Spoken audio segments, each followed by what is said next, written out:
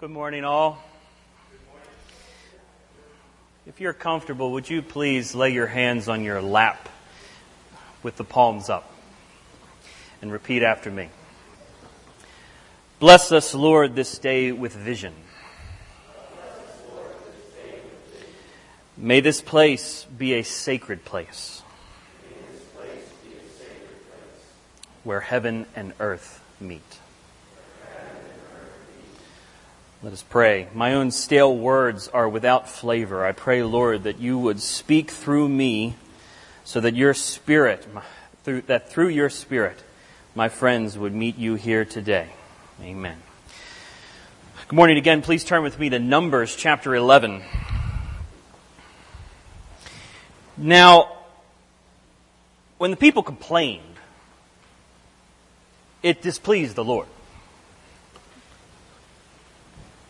We'll leave that up for a sec. For the Lord heard it, and his anger was aroused. So the fire of the Lord burned among them and consumed some in the outskirts of the camp. Then the people cried out to Moses, and when Moses prayed to the Lord, the fire was quenched. So he called the name of the place Taberah, because of the fire of the Lord had burned among them. Burning. Called the place burning. Now the mixed multitude who were among them, the Israelites and the non-Israelites, yielded to intense craving. That's an interesting line. Anyway, I love the New King James there. It yielded to intense craving. So the children of Israel also wept again and said, "Who will give us meat to eat? We remember the fish which we ate freely in Egypt, the cucumbers, the melons, the leeks, the onions, the garlic. But now our whole being is dried up, and there is nothing at all except this stuff, except this manna before our eyes." Manna was like coriander seed, and its color like the color of bdellium. The people went about and they gathered it, ground it on millstones or beat it in the mortar, cooked it in pans and made cakes of it. And its taste was like the taste of pastry prepared with oil. And when the dew fell in the camp in the night, the manna fell on it. Then Moses heard the people weeping throughout their families, everyone at the door of his tent.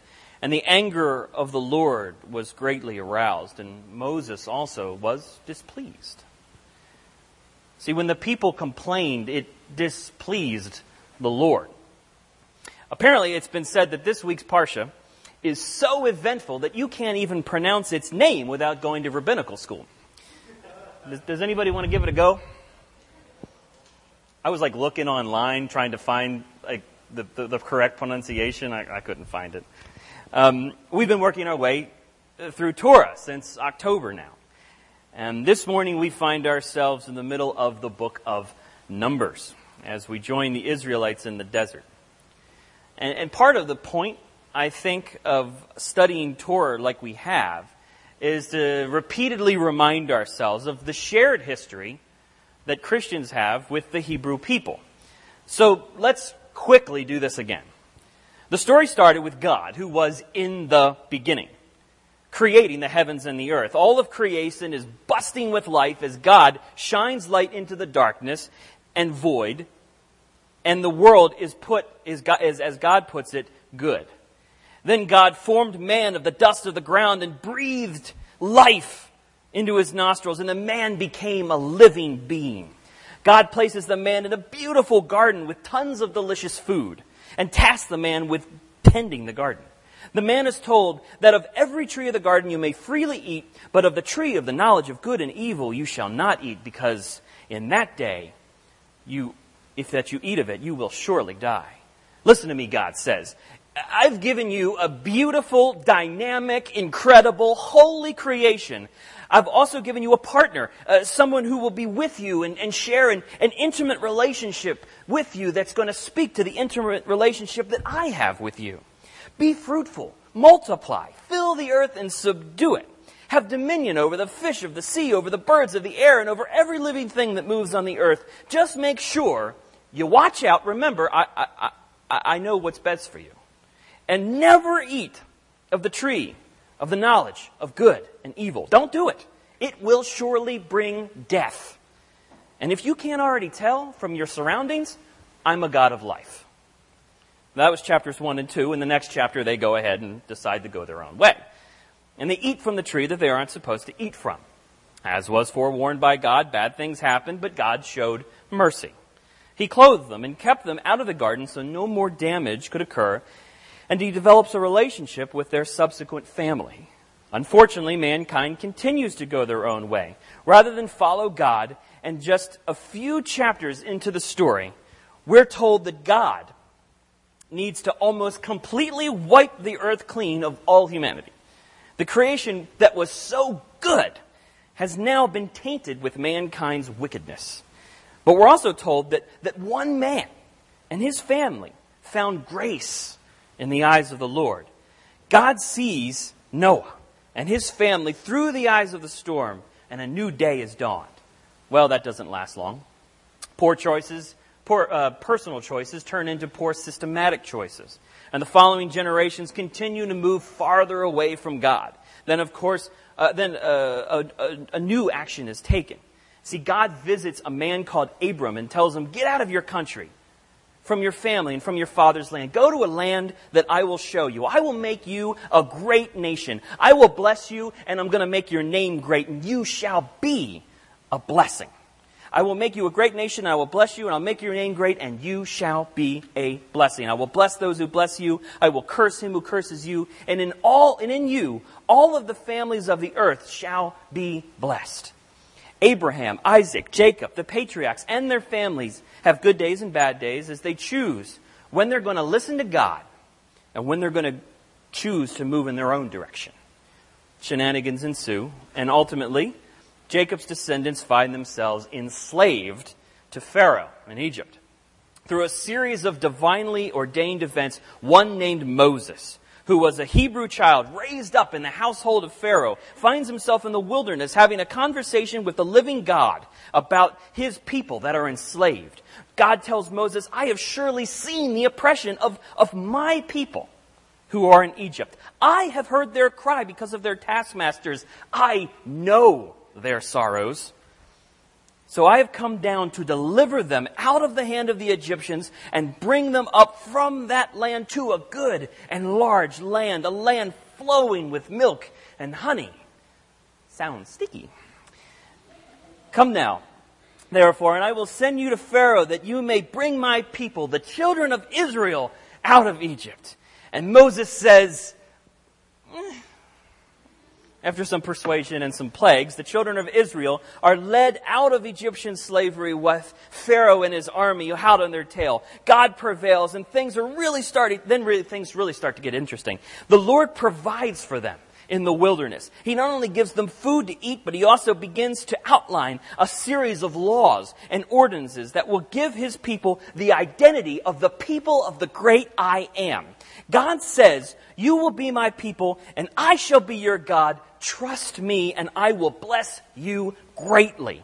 Then, in an even greater show of grace, God tells them of his plans for a portable temple. He tells them that his people that his desire is to dwell among them. He promises them that he will not be a distant God that judges from far off mountains. Rather, he is the great I Am who desires to dwell in the midst of his people, to tabernacle with his people, and to move with his people as they travel the wilderness and beyond, even into the promised land. See, time and time again, the Lord shows that he is a God of justice, one that isn't to be messed with. He is a God that is to be trusted. But he's also a God of grace and mercy. He's a God that will bring about shalom, that holy peace among his people. He has shown that he is an active, personal, caring, powerful, holy, just God who has just made a covenant with the children of Israel. And now, starting in Numbers chapter 11, the people are once again on the move towards the promised land that holds the destiny of the chosen people. So, when the people complained, it displeased the Lord.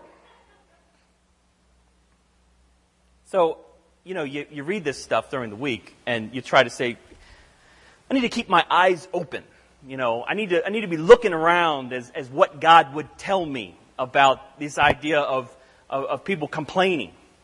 And I came across this. So, sometimes you just got to keep your eyes open. I mean, I don't know. Anyway, so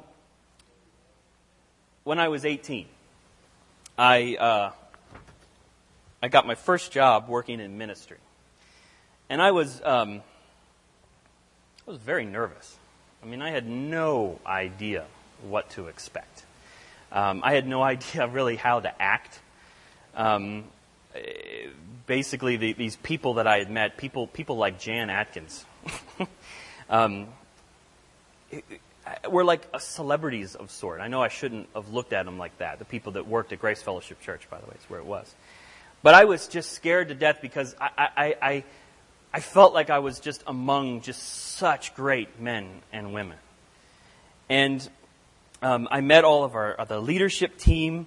And the first couple of weeks were pretty stressful, but, I really felt comfortable. I really felt like, wow, this is really something that He's speaking to me somehow. And I remember that we took a trip. We took a retreat to Deep Creek Lake. And I remember the first day of the trip, sitting on a pontoon boat in the middle of Deep Creek Lake, and listening to all the different people that were on our summer team, and everyone was sharing their stories. Sharing their stories about how God was speaking to them in their lives. And we laughed together, and then we ate meals together. And I remember on that boat, I remember thinking, wow, this is overwhelming. There's no turning back from this. I remember thinking that when we go back to shore, there's no turning back from this. I don't know what the future is going to hold, but there's no turning back from this. I know that God wants me to pursue this. I don't know exactly what that's going to look like, and I'm sure it's going to look like pain, and I'm sure it's going to look like questioning, and I'm sure it's going to look like just difficult times, or it could look like just wonderful times and a great adventure. But regardless, there's no turning back. And that was day one. And the next day, they said, well, we're going to go do a team building exercise. And I said, oh, okay, great. I'm excited. I like team building exercises. Well, what are we going to do? Whitewater rafting down the Youghiogheny River. Apparently, this is already a really rough river. And they said that they got all excited. It rained last night.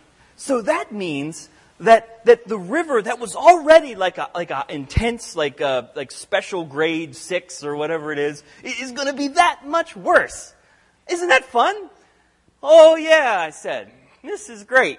I am just thrilled. I am thrilled. Remember, there's no turning back now. So we get in this boat, and I'm with two other men from our ministry team, and then a guide.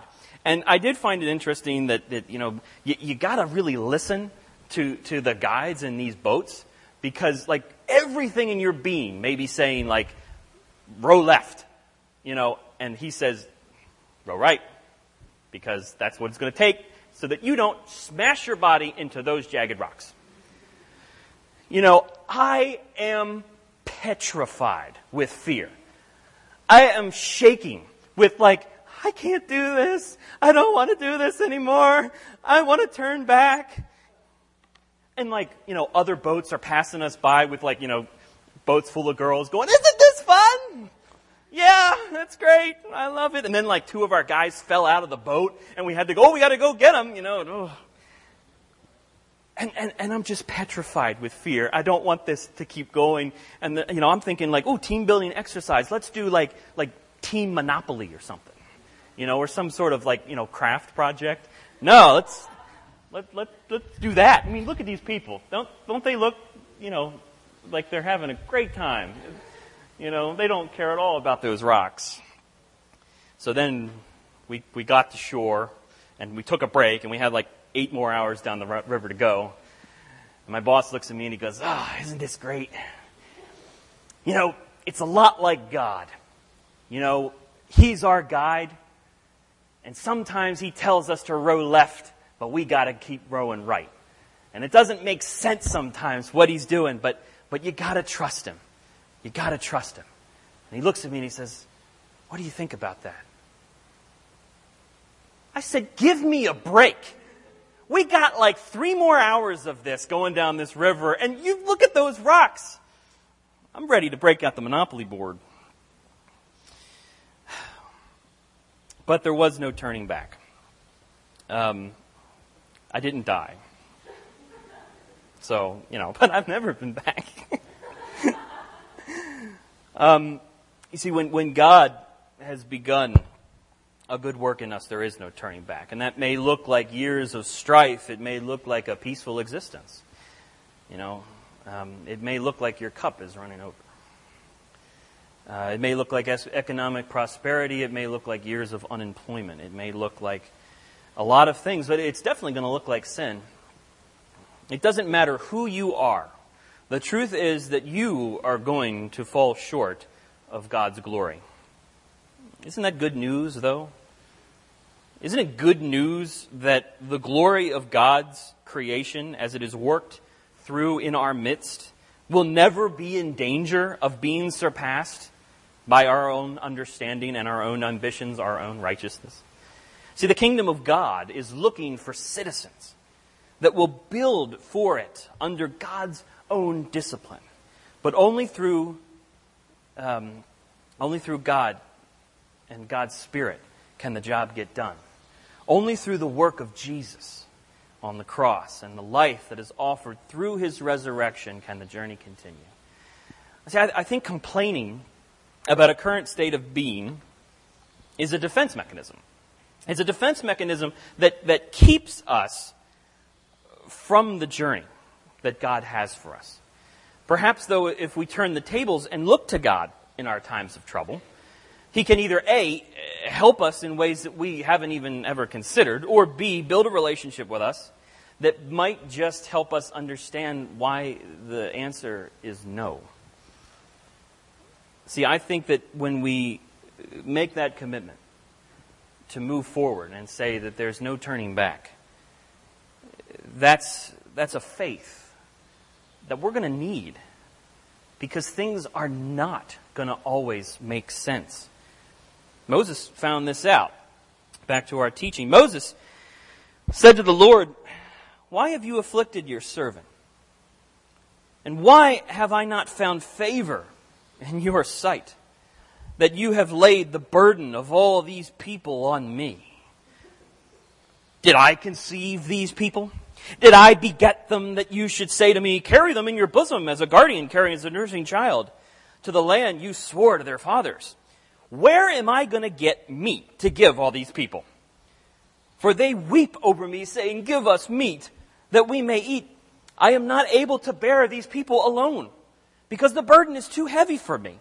If you treat me like this, please just kill me now. If I have found favor in your sight, and do not let me see my wretchedness." So the Lord said to Moses, "Gather to me 70 of the elders of Israel, who you know to be the elders of the people and officers over them. Bring them to the tabernacle of meeting, that they shall stand there with you. Then I'll come down and talk with you there. I will take of the Spirit that is upon you, and I will put the same upon them, and they shall bear the burden of the people with you, that you may not bear it yourself alone. Then you shall say to the people, consecrate yourselves, for tomorrow you shall eat meat. For you have wept in the hearing of the Lord, saying, who will give us meat to eat? For it was well with us in Egypt. Therefore, the Lord will give you meat, and you shall eat. You shall eat not just 1 day, nor 2 days, nor 5 days, nor 10 days, nor 20 days, for a whole month, until it starts coming out of your nostrils and becomes loathsome to you, because you have despised the Lord who is among you, and have wept before Him, saying, why did we ever come up out of Egypt?"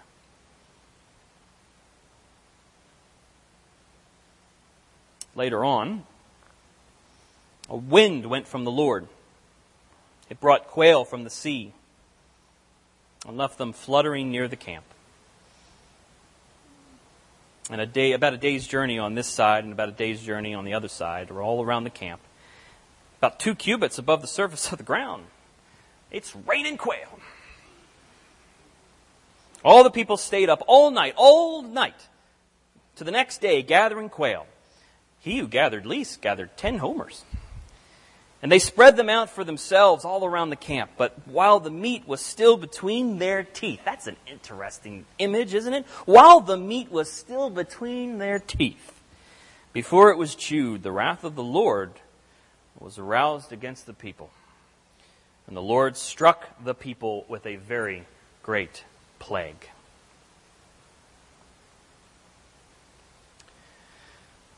That's kind of a weird turn of events, you know? Especially since in the earlier part of the chapter, God helps Moses, gives him aid, says, all right, they're hungry for meat, I'll give them meat. You need some help, I'll give you help. And then he struck the people with a very great plague. I wrestled with that. Last night I was thinking about this, and I said to my wife, I said to Amy, we got to leave because I just got to get away from it for a little bit and just try to think about it. And I kept going back to that story about there's no turning back. See, you're going to need that faith. You're going to need that commitment. And I think that commitment is a virtue that can be learned. It's a virtue that of trust. And it's something that we can not only work with God over, but we can work with each other. That's part of the idea of being in a house church, is that we're building each other up. We're building into each other's lives and encouraging one another, that we're saying, listen, you said there's no turning back. Did you mean it? Listen to the way that Eugene Peterson translates Paul in 1 Corinthians. Remember our history, friends, and be warned. All our ancestors were led by the providential cloud and taken miraculously through the sea. They went through the waters in a baptism like ours, as Moses led them from enslaving death to salvation life. They all ate and drank identical food and drink, meals provided daily by God. They drank from the rock, God's fountain, for them that stayed with them wherever they were. And that rock was Christ. But just experiencing God's wonder and grace didn't seem to mean much. Most of them were defeated by temptation during the hard times in the desert, and God wasn't pleased. The same could happen to us. We must be on our guard so that we never get caught up wanting our own way as they did. And we must not turn our religion into a circus as they did. First, the people partied, and then they threw a dance. We must not be sexually promiscuous. They paid for that. Remember the 23,000 deaths in one day? We must never try to get Christ to serve us instead of us serving Him. They tried it. And God launched an epidemic of poisonous snakes. We must be careful not to stir up discontent. Discontent destroyed them. These are all warning makers, danger in our history books, written down so that we don't repeat their mistakes. Our positions in the story are parallel. They are at the beginning, we are at the end, and we are just as capable of messing it up as they were. Don't be so naive and self-confident. You are not exempt. You could fall flat on your face as easily as anybody else. Forget about self-confidence. It's useless. Cultivate instead God confidence. No test or temptation that comes your way is beyond the course of what others have had to face. All you need to remember is that God will never let you down. He'll never let you be pushed past your limit. He'll always be there to help you come through it. . . '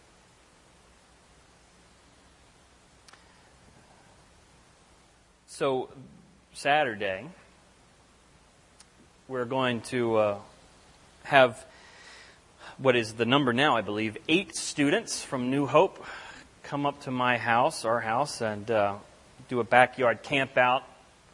It's something we've looked forward to for a long time. We had this conversation, Jason and I, about the questions that are going to need to be wrestled with in regards to our children's ministry here at New Hope. But one of the things and that's going to take time to wrestle through those questions. But one of the things that we can get started on right away is the cultivation of the relationships that we have with the kids. And I said, I want to do something. And we talked about a lock-in or something like that. And that just didn't feel right. And then I was like, well, I'm sitting there on my computer typing, and I'm like looking out the window going, oh, we could camp out here. And very excited about it. But we're calling it The Edge. And the reason we're calling it The Edge is because these kids, these students, are on the edge of something. They're on the edge of new questions, of life in middle school, as they maybe dive a little deeper into their academic lives and as they move into adolescence and maturity. And I know that there is a call in this body for us to be involved in that. As they stand on the edge of new choices, of the edge of that life. And I would hope that our body can disciple them and to look to them, and when they say, I'm in and I don't want to turn back, that we can look at them and say, yeah, we're right there with you. So yeah, it's going to be a great backyard camp, but I hope that it's the beginning of something. I hope that it is the beginning of relationships that will continue and the maturity that will continue throughout the rest of their time, at least in middle school and high school and beyond. So let's pray. Father, we thank you that you are in our midst, that you are involved, and that you dwell with us. You tabernacle with us in our midst. We thank you that the cross and the empty tomb are realities, historical realities, spiritual realities, physical realities, that your new creation has begun. And then I just pray that as we think about not looking back to where we were, not looking back to Egypt, not looking back to some of the benefits that may have come with slavery, that instead you help us to look forward.